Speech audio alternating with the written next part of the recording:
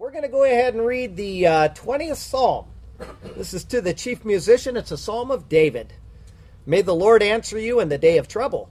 May the name of the God of Jacob defend you. May he send you help from the sanctuary and strengthen you out of Zion. May he remember all your offerings and accept your burnt sacrifice, Selah. May he grant you according to your heart's desire and fulfill all your purpose. We will rejoice in your salvation and in the name of our God. We will set up our banners. May the Lord fulfill all your petitions. Now I know that the Lord saves his anointed. He will answer him from his holy heaven with the saving strength of his right hand. Some trust in chariots and some in horses, but we will remember the name of the Lord our God. They have bowed down and fallen, but we have risen and stand upright. Save, Lord. May the King answer us when we call. And our sermon today is Exodus 8. It's verses 1 through 7. The doctor over here, when they came in, I said this is part 1, and he says they had a little discussion last night. I guess Mrs. Bridges asked, is it going to be all 15 verses today? And apparently not. We got part 1, the plague of frogs.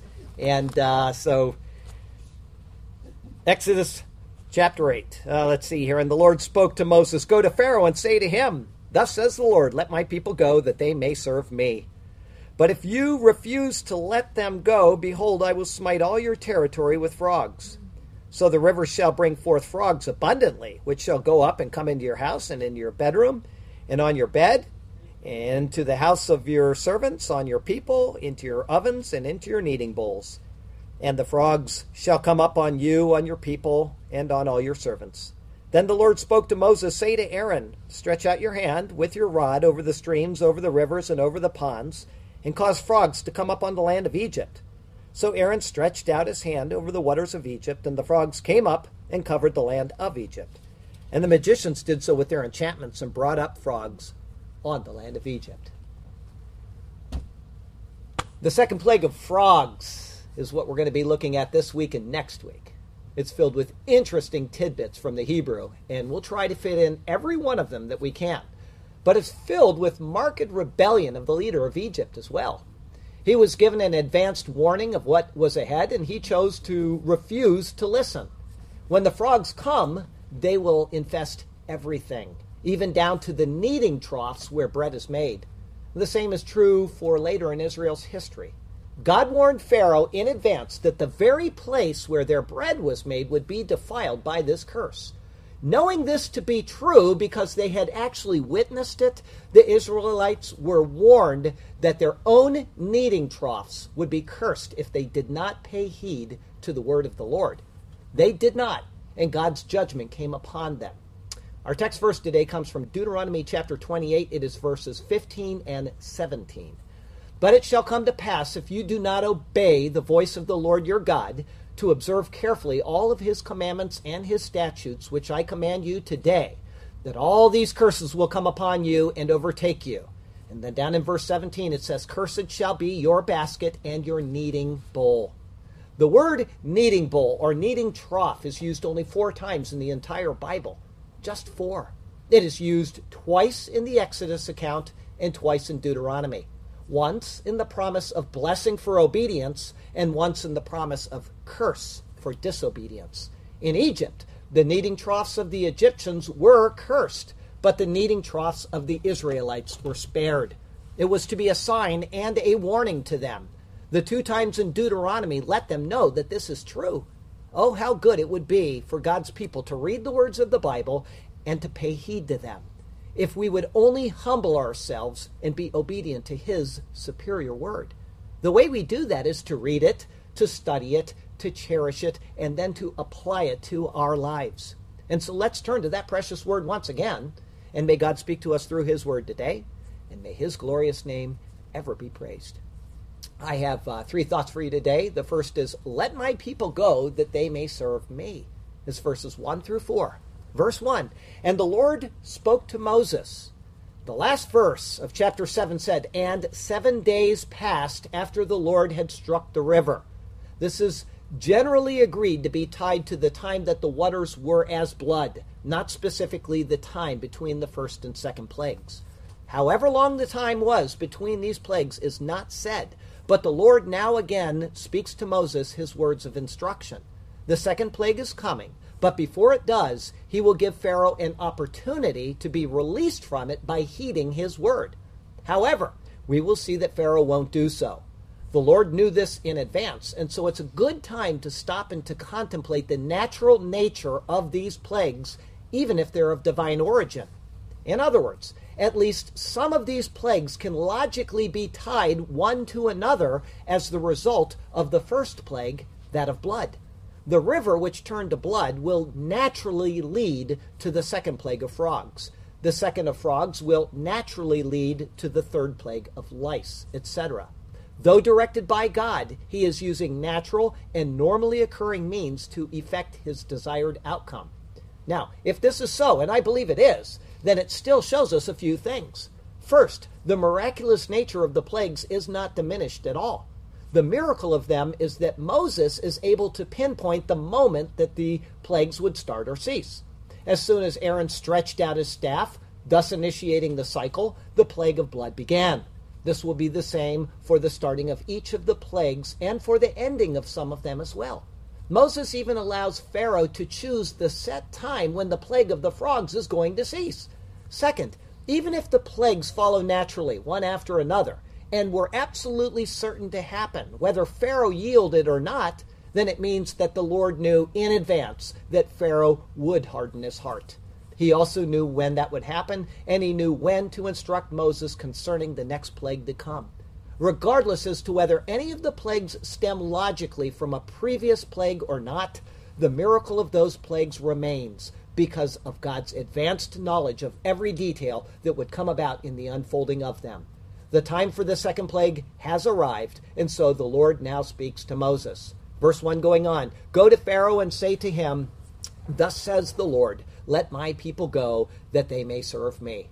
This is the standard demand that is made time and time and time again throughout the unfolding drama. Let my people go. It was made in chapter 5. It was made in chapter 7. It is made twice in this chapter, and it will be made twice in chapter 9, and once again in chapter 10 as well. Each time the Lord states this, he includes a reason. Once it was to hold a feast to him in the wilderness. Once it was to sacrifice to him. And 6 times, as in this verse, it is said, so that they may serve him. Though it is a demand, it is still a merciful offer, because in the next verse he will explain the consequences if his request is not granted. The implication is that if he obeys, then there will be no negative consequences. If he doesn't, then there will be. But the choice is left up to Pharaoh. This is how the Lord works. He speaks out his word, and then he allows those who hear it to either receive it or to reject it. In Leviticus 26 and in Deuteronomy 28, he offered prosperity and blessing to Israel if they simply obeyed his laws. And in the same chapters, he notes the curses that would come upon them if they disobeyed. And he does the same thing for us in the New Testament. His word is an offering of peace to those who hear it and to those who obey it. But it is an assurance of destruction of those who refuse to listen. And this is how he expected his people to act as well. Israel was told to act this way towards the surrounding nations whom they encountered. See how the pattern of speaking to Pharaoh fits with his directions to Israel in Deuteronomy chapter 20. It says, when you go near a city to fight against it, then proclaim an offer of peace to it. And it shall be that if they accept your offer of peace, now think of the Lord giving us his word. And he's telling Israel to act the same way towards the people around them. If they accept your offer of peace and open to you, then all of the people who are found in it shall be placed under tribute to you and to serve you. Now, if the city will not make peace with you, but makes war against you, then you shall besiege it. Think of us in this nation warring against God right now, okay? And we're going to be besieged one of these days. It's coming. It's coming. And when the Lord your God delivers it into your hands, you shall strike every male with it with the edge of the sword. But the women, the little ones, the livestock, and all that is in the city, all its spoil, you shall plunder for yourself, and you shall eat the enemy's plunder, which the Lord your God gives you. Throughout the Bible, in such an instance, just like the one here between Moses and Pharaoh, the people of a land suffer or are blessed because of the decisions of the leader. When the leader accepts such an offer of peace, there is peace. When he refuses it, everyone alike suffers. And this is something that every person here needs to remember as well. There is no reason to assume that God works any differently today. For the nation who elects a godly leader, blessing can be expected. For those who elect people like we have in office right now, we can only expect judgment to come, and that with a strong and punishing hand. Pharaoh will continue to learn this lesson, and we will learn it soon. I feel that in my bones. Verse 2, but if you refuse to let them go, behold, I will smite all your territory with frogs. An offer of mercy has been made, and the results of the refusal are now stated. Pharaoh's choice will determine the result. As I said earlier, the plague of frogs is most probably a naturally occurring logical result of the first plague of blood. The river died, including all of the fish that were in it, and the result is an explosion of frogs. Because there was nothing to gobble up the tadpoles, the inevitable result is for frogs to multiply in an amazingly immense fashion. Despite the inevitable nature of the plague, though, the offer is still made to Pharaoh, thus showing the Lord's pre-existing knowledge of his hardened heart.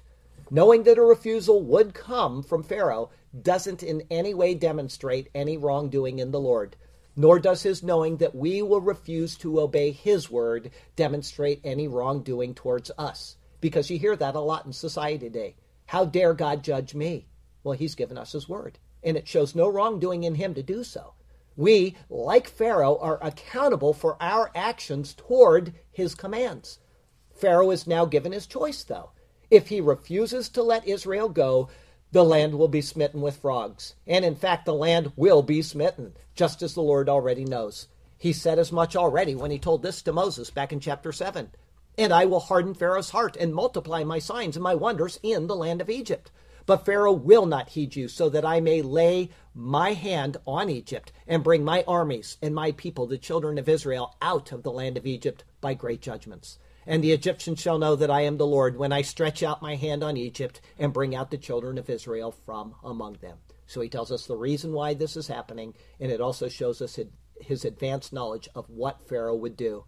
Knowing in advance the heart of Pharaoh, all of the land of Egypt will suffer. In this verse, the term territory is the word Gebul. It properly means borders. In other words, the land within the borders is what will be infested. Wherever people are under his domain, they will be plagued with frogs. The word for frogs here, or frog, is Sephardeia. In the plural, it's Sephardeim. It's a word which is only used in connection with this plague and nowhere else in the Bible. It's used 11 times in this chapter and twice in the Psalms, referring to this chapter, and nowhere else. It comes from an unused word meaning a swamp or a marsh leaper, and hence it indicates a frog. It is believed that the species of frog which would have come from this plague is known as Rana mosaica. It's a large frog which apparently resembles a toad, and it actually crawls more than it leaps.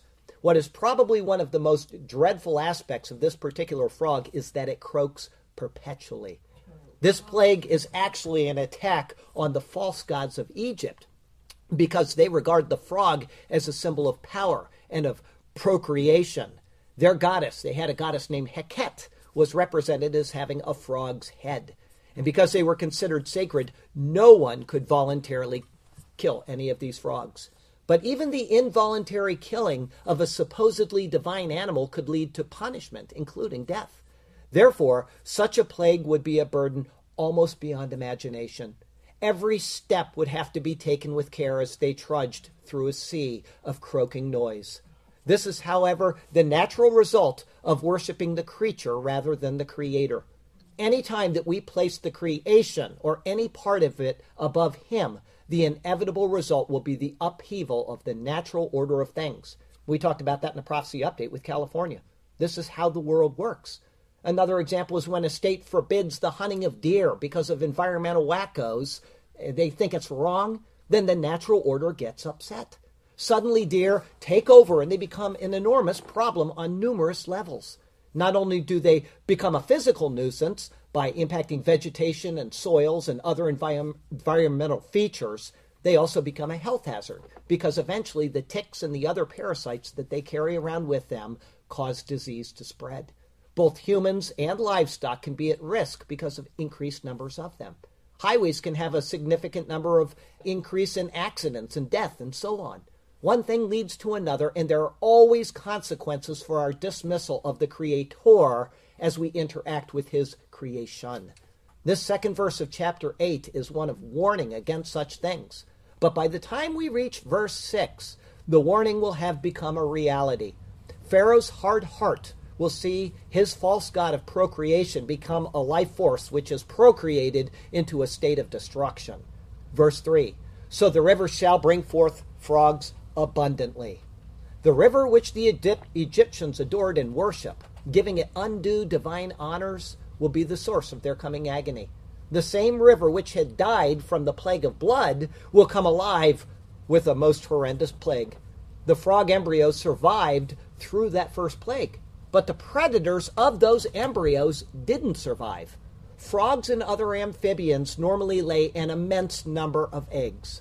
This is done in order to counter the large number of predators that eat frog spawn and tadpoles. It's normally considered that at best, not more than 1 in 50 of the eggs that are laid in a pond will actually make it to becoming a frog. All of the rest are normally eaten by predators such as fish and the like, but they all died. It was seen in the first plague that all of those natural predators died. Not only would one of many survive, almost all of them would. The availability of food and the lack of predators would render the birth rate at close to 100%. The balance of nature had been upset, and now there would be a reaction to that upset state.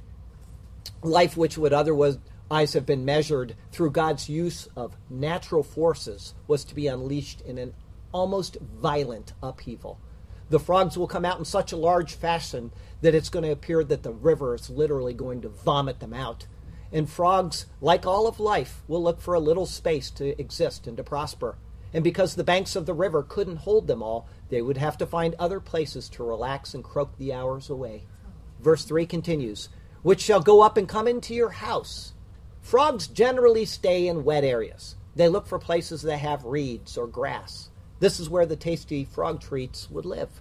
But the sheer volume of frogs would force them to separate according to the sound of the croak. With every near croak, they would look to move a hop or two further away.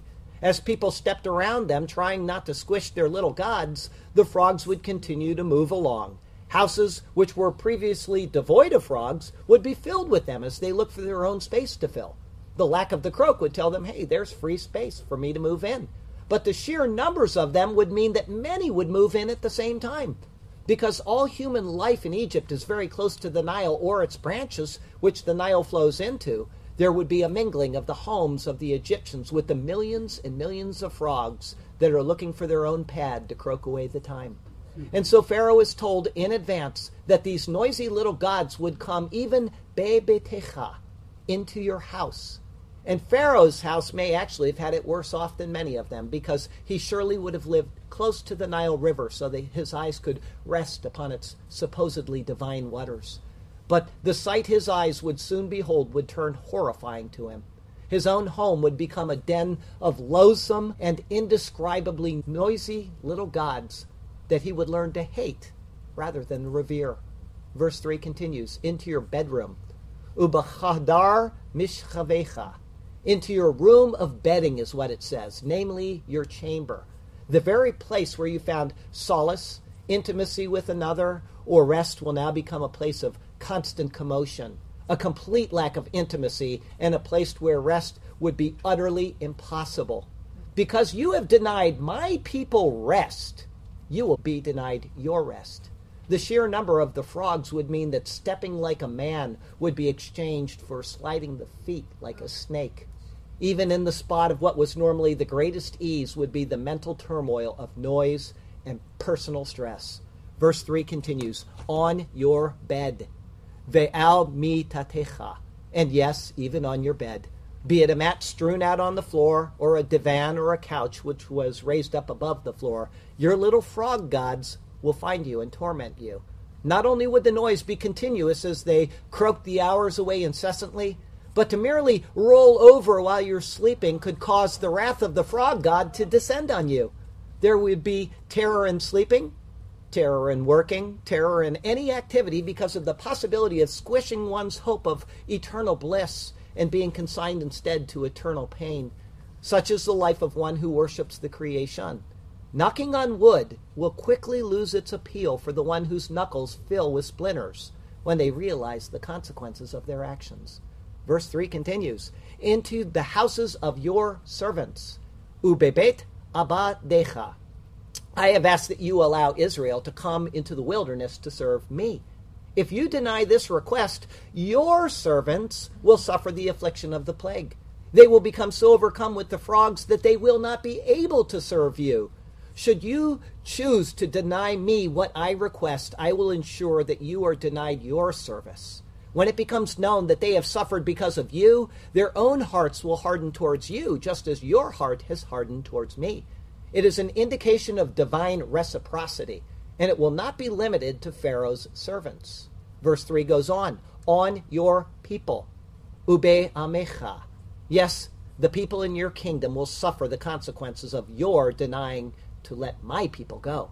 I have asked you for their release, but if they are to continue to suffer under you, then your people will suffer under my hand. Verse 3 continues, into your ovens, ube tanurecha. These ovens, or tanur, are basically small fire pots or even portable earthenware furnaces. After bread was kneaded, it would be flattened out into a circular shape and hand-pressed against the inside of the oven. It would bake while adhering to the wall and then be removed and ready to enjoy. And this type of oven is actually still used in parts of the world today. The same word for them is used to describe, believe it or not, the smoking oven, which represented the presence of God in the vision of Abraham, which he beheld in Genesis 15, when the covenant was made with him. In Isaiah and in Malachi, this oven represents divine judgment. In Lamentations, it represents destructive famine. The parallels to this account, then, are obvious. God's presence would be felt through the plague. The ovens, being filled with frogs, couldn't be used to make bread, thus it is a metaphor for his divine judgment. And this judgment would then result in hunger because of the lack of bread. Pharaoh would have to consider all of this before making his decision to accept or to reject the demand of Jehovah. Verse 3 continues, and into your kneading bowls, ube misharotecha. What is worse than not being able to eat bread from the ovens is that even the kneading bowls would be defiled. The misharet was a small household vessel of wood and shaped like a trough where flour would be mixed with water. Normally, there would be a piece of already fermented dough left there from the previous day as well. And what they do is they take that piece of fermented dough and they'd mix it in, and that fermenting, the yeast would spread to the entire new batch of dough. These same bowls will be mentioned again in Exodus chapter 12 as the people prepare to leave Egypt. They were small enough to be wrapped in a person's clothing and carried right on their shoulder. In the case of the plague, the slimy frogs would even get into these most personal of household appliances. It would be like opening up your fridge and finding frogs in there, and opening up your microwave and seeing that you'd nuked a frog, or maybe a toaster and you push it down and out comes a frog a little later. Your pantry is filled with them. This is what it's like for these people. They would ooze their slime into the kneading troughs or maybe relieve themselves in them as they sat croaking there. The Egyptian culture was known especially for its exceptional cleanliness. Such a plague would be loathsome and revolting to them as just about anything that we could envision in our own clean society today. Just imagine the thought of being plagued with such slimy, noisy creatures that were just small enough to get into absolutely everything and to be a hindrance to any sort of normal mobility. But they were also considered creatures which could not be killed because they were considered divine. Imagine trying to open a door or do whatever normal work you needed to do, right? You would fear that you might crush one of your little gods in the process. The very religion that they espoused would become as loathsome to them as the creatures themselves were. As the pulpit commentary wisely notes, their animal worship was thus proved absurd and ridiculous. They were obliged to respect the creatures which they hated, to preserve the animals they would fain have swept from the face of the earth.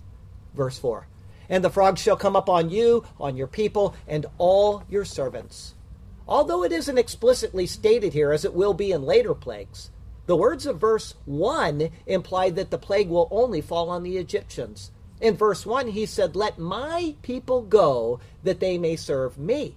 Now it's repeated that the frogs would come upon your people and on all your servants.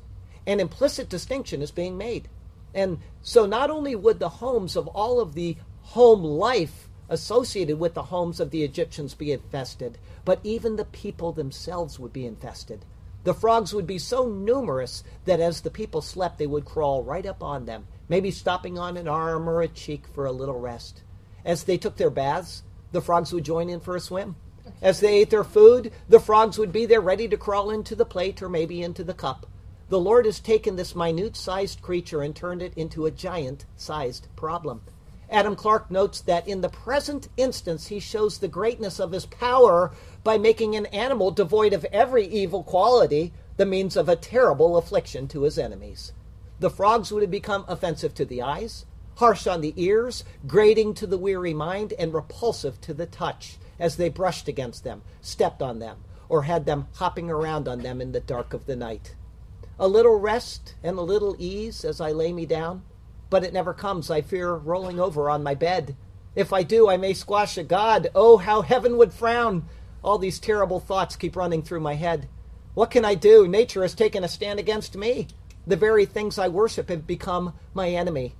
If there were but one God, the creator of all, then I wouldn't have to serve the creation. Wouldn't that be nice?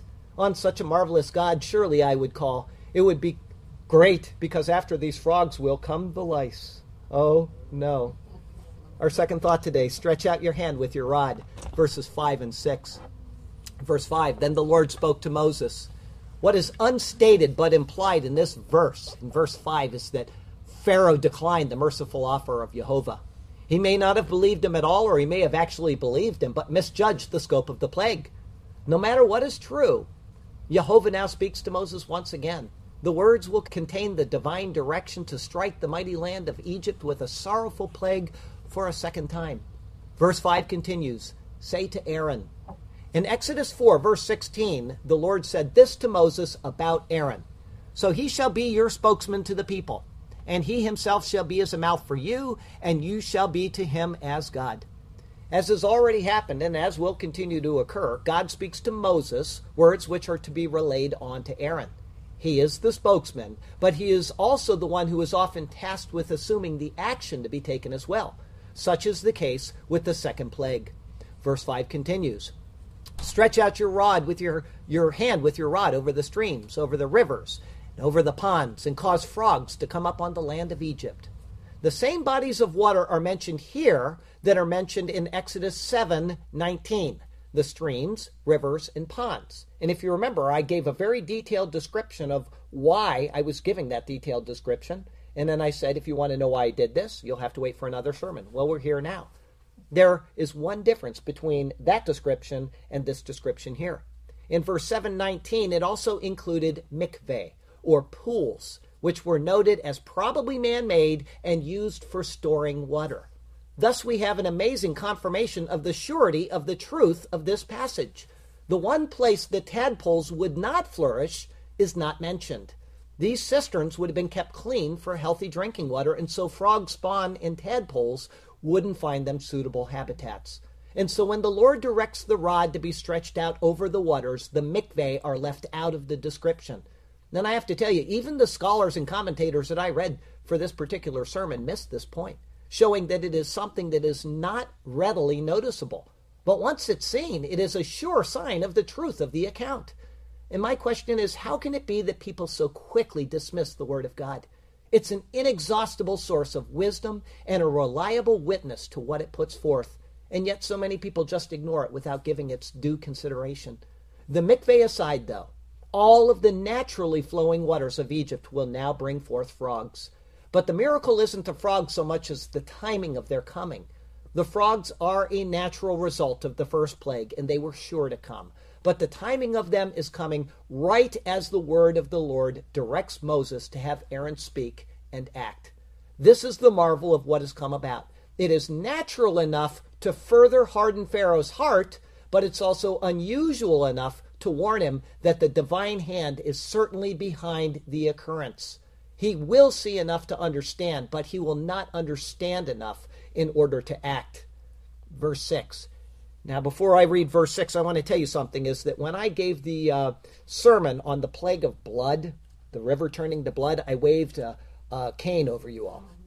And one of the guys emailed me the next day. He was watching this online, and he said, Charlie, when you did that, the cup that I was drinking turned to blood. He says, you got to be careful with that rod. So I want to let you know right now that if any frogs appear, it's not my fault, all right? Verse 6, so Aaron stretched out his hand over the waters of Egypt. All right? As instructed, Aaron complied. The hand holds the rod, and the rod symbolizes the power of God with which to effect the miracle. At the stretching forth of the rod, the frogs heed the divine call and move to this inner urge instilled by their Creator. It beckons them to the great display which they have been designed for and destined to participate in. Verse 6 continues, and the frogs came up and covered the land of Egypt. It's funny, I've noticed something. Every time I watch something on the Exodus account, people who don't believe the Bible never argue that these plagues didn't happen. I've never seen it. Instead, they always try to find ways of explaining them from a natural rather than a divine perspective. And by doing this, they show that they implicitly believe the story to be credible, at least from a historical perspective. But even if there is someone who was to say that this simply never occurred, all they need to do is look elsewhere in history to show that it very well could have. The pulpit commentary provides us with this record from the past. In Paeonia and Dardania, says Phonius, a disciple of Aristotle, there appeared once suddenly such a number of frogs that they filled the houses and the streets. Therefore, as killing them or shutting the doors was of no avail, as even the vessels were full of them, the water infected, and all food uneatable, as they could scarcely set their foot upon the ground without treading upon heaps of them, and as they were vexed by the smell of the great numbers which died, they fled from that region altogether. It sounds exactly like the biblical account, and yet that's extra-biblical recorded history. So we have this extra-biblical account which shows us the same type of occurrence has happened in the past. The difference is that the biblical account presupposes that this is an act of God and that it is directed by Him to meet His purposes at the exact moment that He proclaims that it will occur. I can't wait for dinner and for a moment these frogs to forget. I wonder what the wife has prepared for me to eat. Before I sit down, I better wash my hands and then check that there aren't any frogs in my seat. What is that you cooked, my dear? It sure smells nice. How did you fare while cooking with all the frogs around? That's yummy, just the right amount of spice. I just wish we could get some peace from that horrid croaking sound. These bones sure are little, but tasty is the meat. Wait, this can't be. Did you cook us frog stew? Now we'll never get to heaven in paradise so sweet. My dear, what is this thing that you did to me do? You have cooked our God. No heavenly streets will we trod. Our third thought today, false signs and lying wonders. Verse 7. Verse 7 begins with, and the magicians did so with their enchantments and brought up frogs on the land of Egypt. This verse actually tickles me every time I read it because the full force of the plague has not yet arrived, and Pharaoh didn't see all that was coming in the hours ahead. But in order to demonstrate that this wasn't beyond their capabilities, the magicians of Egypt brought up frogs as well, thus only exacerbating the scope of the dilemma that they would face. What they probably did, though, was something similar to the rabbit trick, that the magicians do today. They were able to make the frogs appear supposedly at will, and thus demonstrate that they were effective workers on behalf of Egypt's gods. However, any decent magician can not only make rabbits appear, they can do what? They can make them disappear. But the magicians of Egypt could not undo the great plague of the Lord. Thus, even though they could supposedly replicate the miracle on a smaller scale, they had no ability to undo the work which He had wrought. For a second time, though, their actions are enough to get Pharaoh to consider that Jehovah was like one of his own false gods. For him, it will be a stinky and a cumbersome lesson that he will have to endure for a season. But it will be a lesson that he will also fail to take to heart.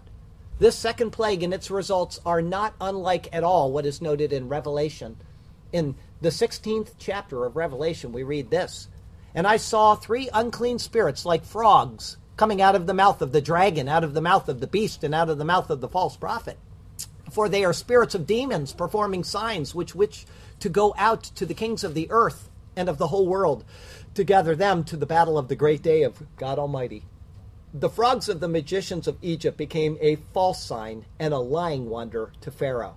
In the same way, there will be false signs and lying wonders which will be accomplished by the unclean spirits that appear like frogs in the end times.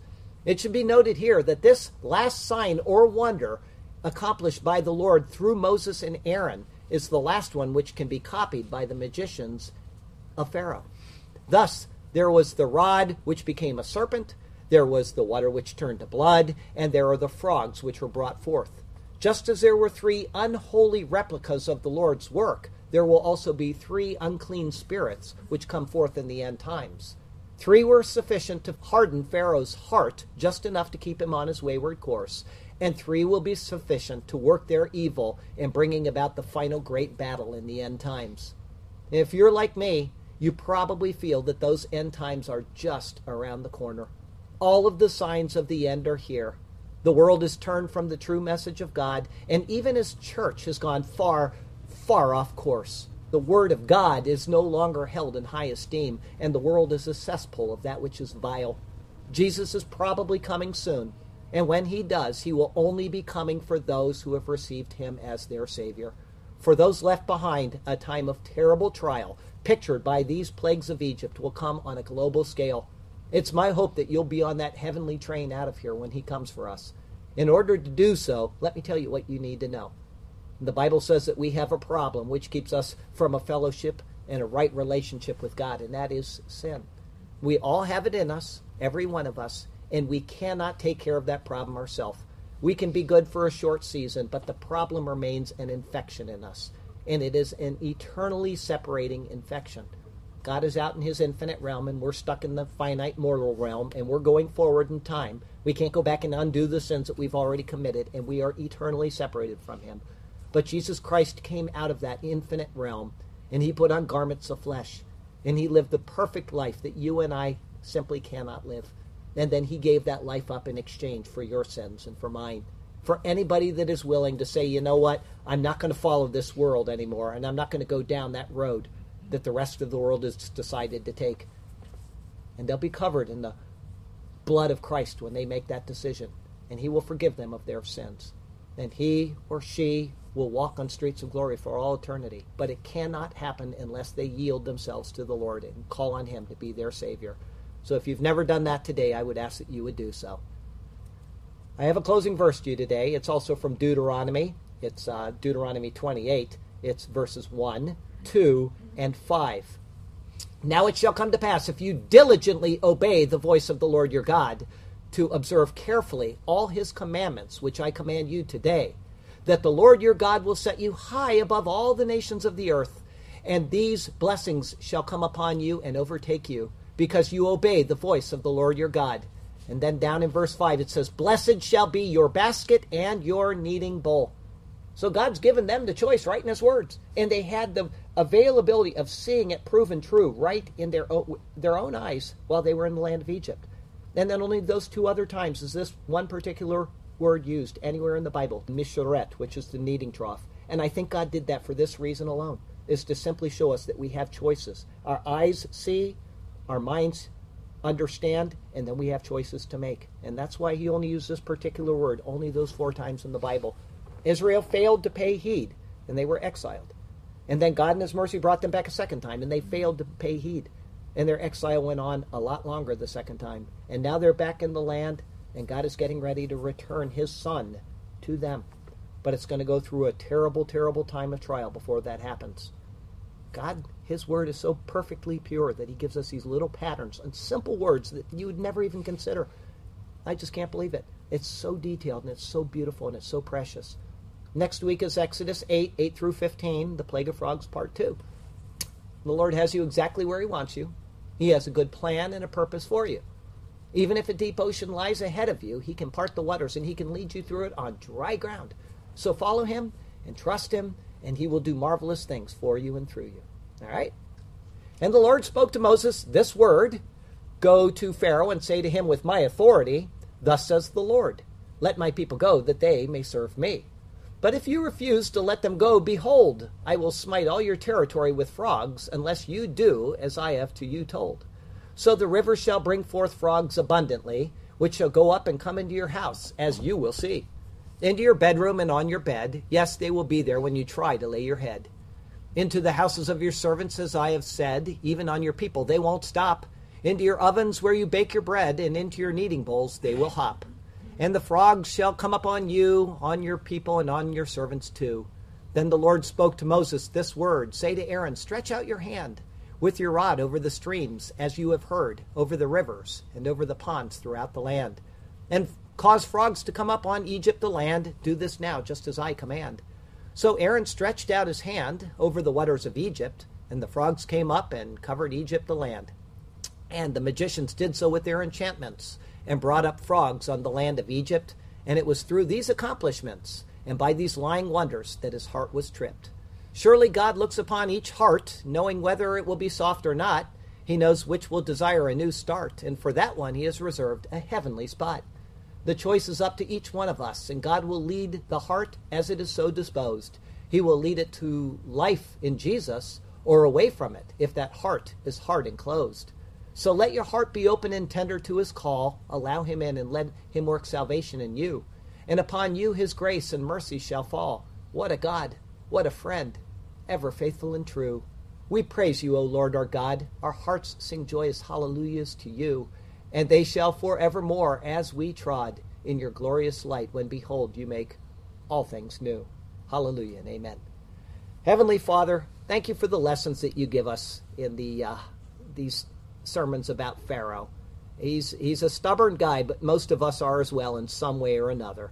And I would ask that you would continue to soften our hearts as we grow in your word, as we grow in fellowship with other Christians and with the people of the world around us, that we can be firm in your word, but at the same time yielding our hearts to your word and living our lives appropriate to what you would have us do. Lord, we do pray for Elaine, who's sick today, and for Tom Alley, that he's get over his sickness, and pray for the hearts that are troubled today because of missing family members or trials or troubles that we're facing at home. Lord, you know these things, and I'd ask that you search us out and just give us the comfort and the peace which passes all understanding that we so desperately need in this world, which is going crazy right before our eyes. We thank you for the better hope that we have, and the heavenly hope because of the work of Jesus. And we thank you for that work, and we thank you in his name. Amen. We get the instruction for the Lord's Supper directly out of God's superior word. We get it from chapter 11 of 1 Corinthians. And there Paul wrote us these words. He said, "For I received from the Lord that which I also delivered to you, that the Lord Jesus on the same night in which he was betrayed took bread.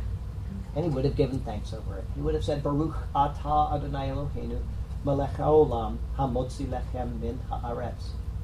Blessed art thou, O Lord our God, King of the universe, who brings forth bread from the earth.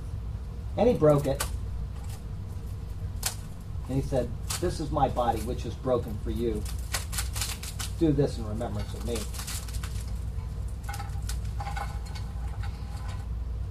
And in the same manner, he took the cup after supper, and he would have said this. He would have given a blessing over it as well. He would have said, this cup is the new covenant in my blood. This do as often as you drink it in remembrance of me. For as often as you eat this bread and drink this cup, you proclaim the Lord's death until he comes. Baruch atah Adonai Eloheinu melech haolam, borei peri hagafen. Blessed art thou, O Lord our God, King of the universe, creator of the fruit of the vine. Therefore, whoever eats this bread or drinks this cup of the Lord in an unworthy manner will be guilty of the body and the blood of the Lord. But let a man examine himself, and so let him eat of the bread and drink of the cup. For he who eats and drinks in an unworthy manner eats and drinks judgment to himself, not discerning the Lord's body.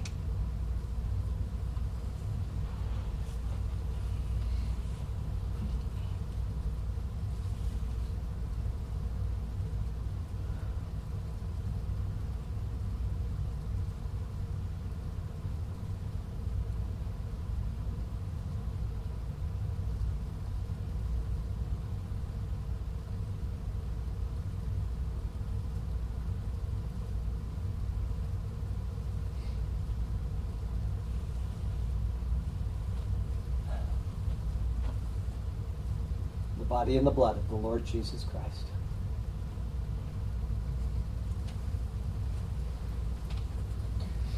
The body and the blood of the Lord Jesus Christ.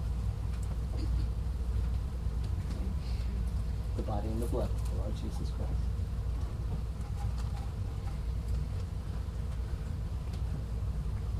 The body and the blood of the Lord Jesus Christ.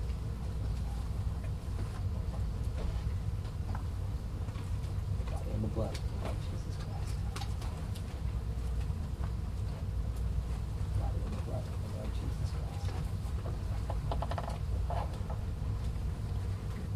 The body and the blood of the Lord Jesus Christ.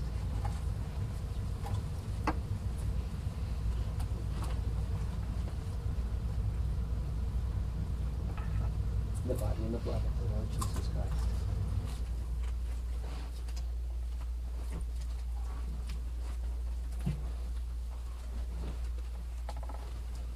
The body and the blood of the Lord Jesus Christ. The body and the blood of the Lord Jesus Christ.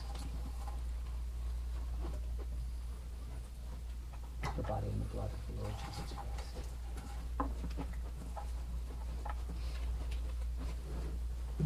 The body and the blood of the Lord Jesus Christ.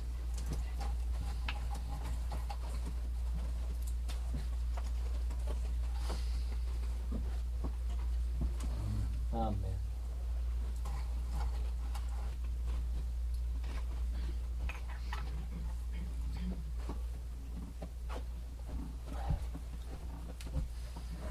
Glory be to the Father, and to the Son, and to the Holy Ghost, as it was in the beginning, is now, and ever shall be, world without end. Amen. Amen. Thank you, Lord. Thank you so much for this congregation. Thank you for the people that come here, and thank you for those that tell others about it. It means so much to me that we have this place where we can meet, where we can fellowship, and we can come and see each other and share in each other's lives and difficulties and happinesses, and it's just so wonderful, the fellowship of the believer. Thank you for it. And we long for the day when we'll experience it in its fullness, when you come for us and we can see each other without the stain of sin. What a great day that will be. Hallelujah to Jesus for allowing that to happen. We love you and we praise you in his name. Amen. Amen.